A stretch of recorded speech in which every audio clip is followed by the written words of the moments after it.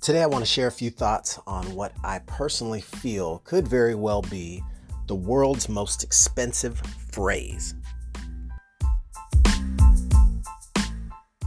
I think it's quite possible that one of the world's most expensive phrases may very well be as simple and well-intentioned as this.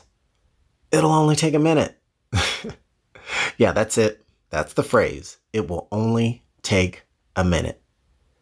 Can you see how simple and well-intentioned that is? Yet for some reason, that phrase can get you into more time trouble than you might ever imagine. I mean, really, in some instances, it's literally like stepping into quicksand. Every time you say it. It feels easy for me to kind of paint this picture in my mind accurately, but to do it for you, I probably need to take it back a little bit. And so to give you a little backstory on how I came to formulate such a bold opinion, this was probably a few years ago, 2016-ish timeframe. I realized a lot of the technical background I had from what I studied in school and my career in corporate America. It's like, okay, I can apply this to a lot of the IT needs of my, current day business as an entrepreneur. And I've always loved learning. So I guess that by definition makes me kind of a philosopher or a lover of knowledge. And I found myself always, kind of wanting to stay up to speed, and you don't want to lose that cutting edge that you had and you built up over such a long time. So you're interested in the technical enhancements and some of the other cool widgets and gadgets that could apply, which are typically maybe reserved for, Fortune 500 companies. I want to apply them to my home-based business as well.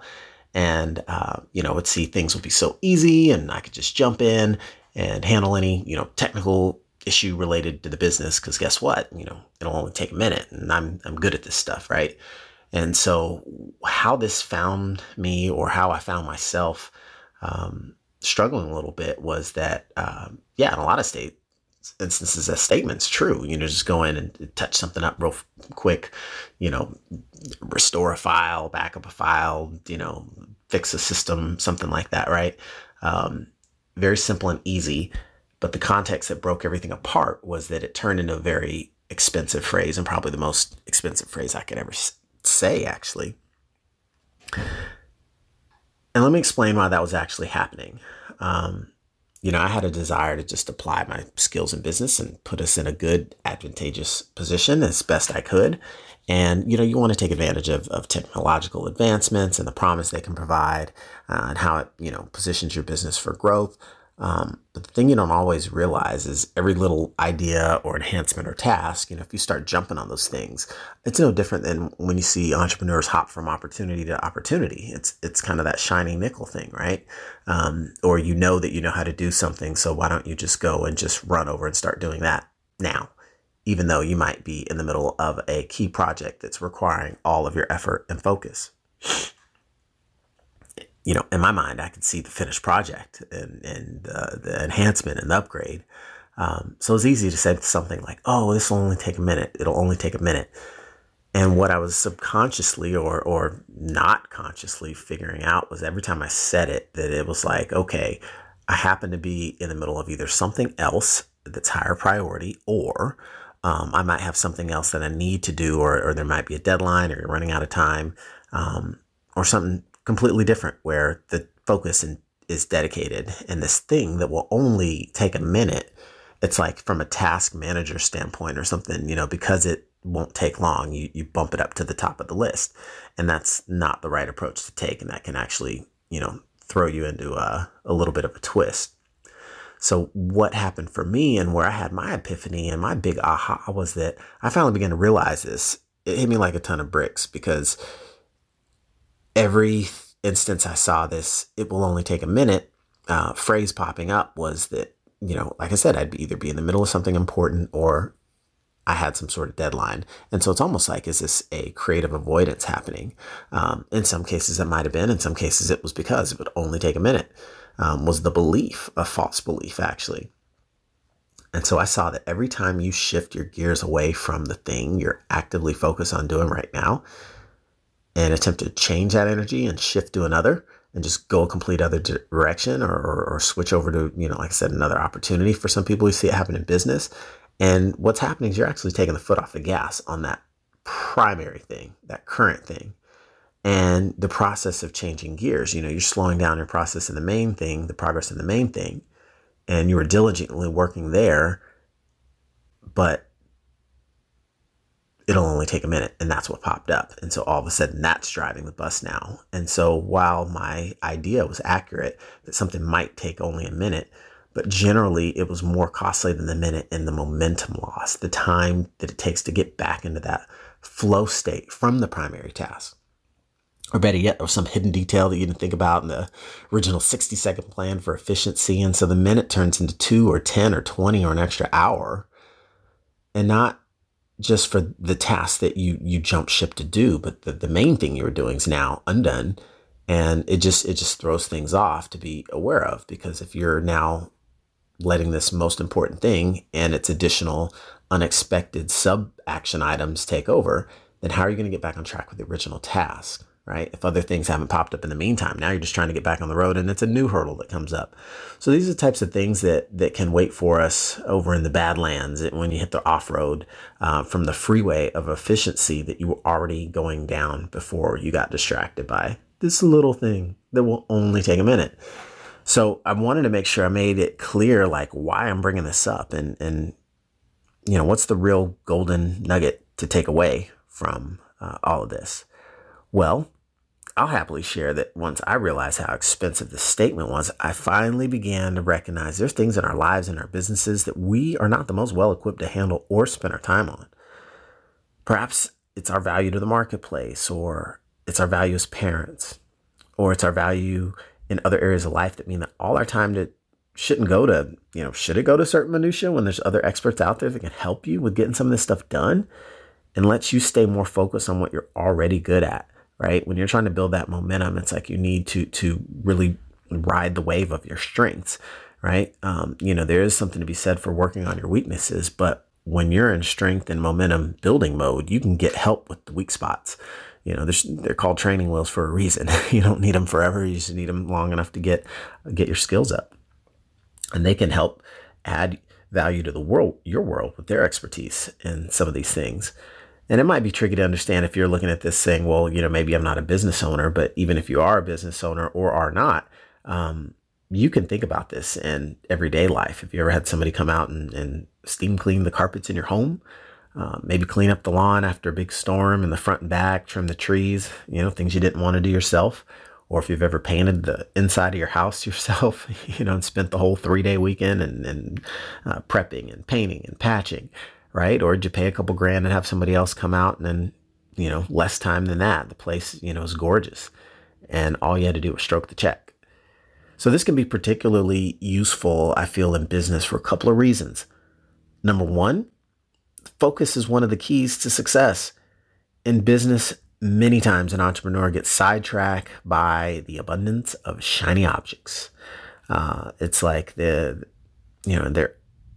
keen identifying opportunities, right? In their mind's eye, they can see it all. But number two is the value of time that's so critical. And you need to be able to understand that and appropriately adjust and make adjustments.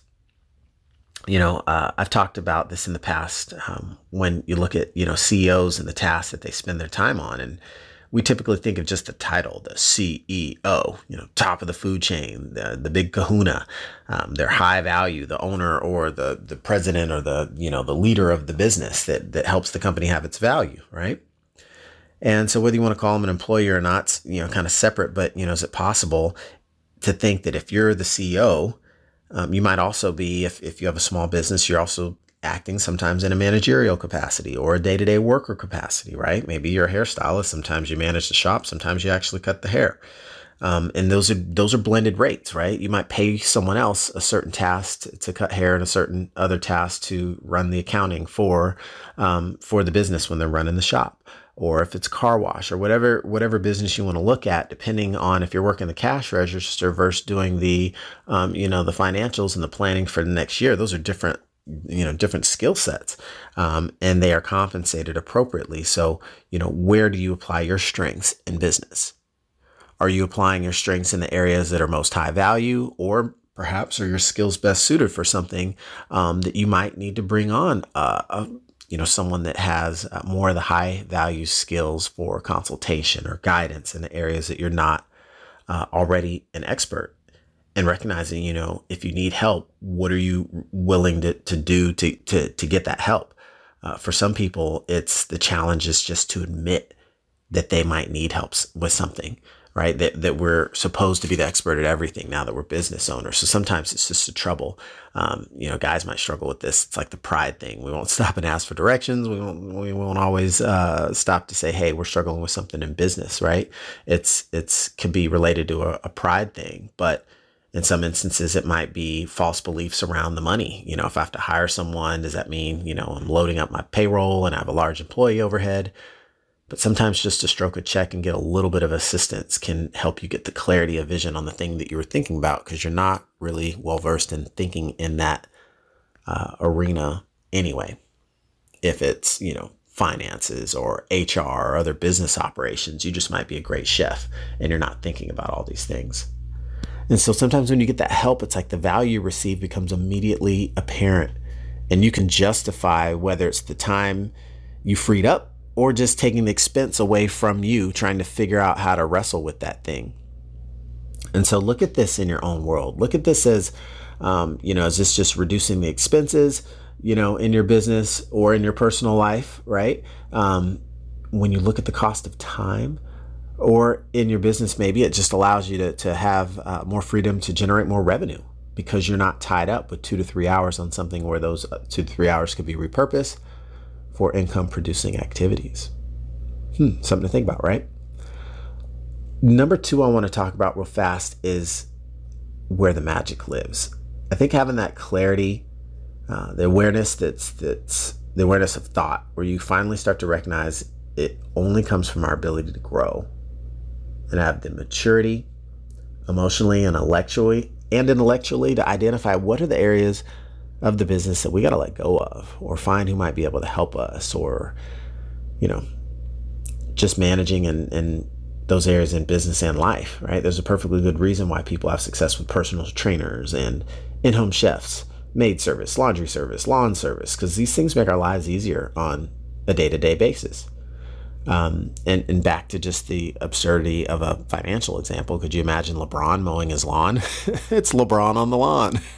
You could be paying some kid in the neighborhood, $10-20. Well, he probably has a big lawn, so maybe pay somebody $100 to mow the lawn. But if you break down his salary into like minutes, it would never even make sense to spend even probably a minute mowing his own lawn.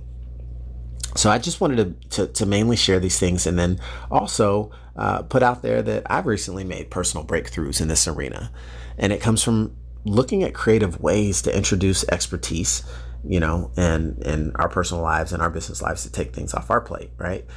Sometimes looking at something as simple as, we could have a professional organizer come out and look at, all the junk we've accumulated in our garage and put this in a more organized fashion. As our family grows, we can keep the things that matter and then also declutter the things that don't, but not have to let the undesirability of that task, because that definitely won't take just a minute.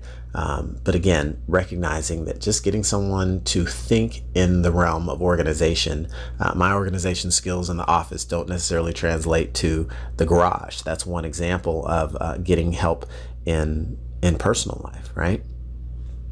So what I would say that the biggest thing I've learned there is on the personal side, and even in the business side, right? Bringing on, bookkeepers, bringing on, other professional editors that can help with some of the documentation or the content that you create, that you want to be produced and put out to the world at a higher level. What I've come to see is that things cost a lot less than you think.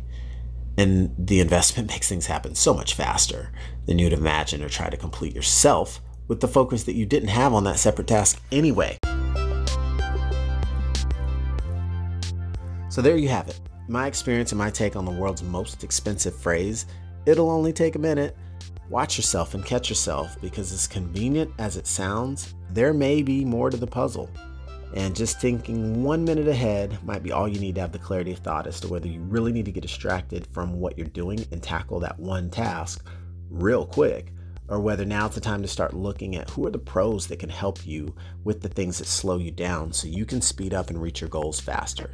It's helped us in our personal life. It's helped us in our business as we've learned to bring on more of the experts to help us, and it's already paying dividends. So I can't wait to share more about this positive breakthrough in my own world with all of you and encourage you to be mindful of the words that you say day to day. And when you catch yourself, or if you catch yourself saying, the world's most expensive phrase, it'll only take a minute, then you should be aware enough to take an extra minute to think through if it's actually a valid statement that you can deliver on. Hopefully you've enjoyed these tips and recommendations, and be sure to tag a friend who might also be able to benefit from this insight. Till next time, I want to thank you as always for joining me on Learn How to See Better, the only podcast that'll improve your vision the longer you listen. This is your host, Drew Davis, signing off.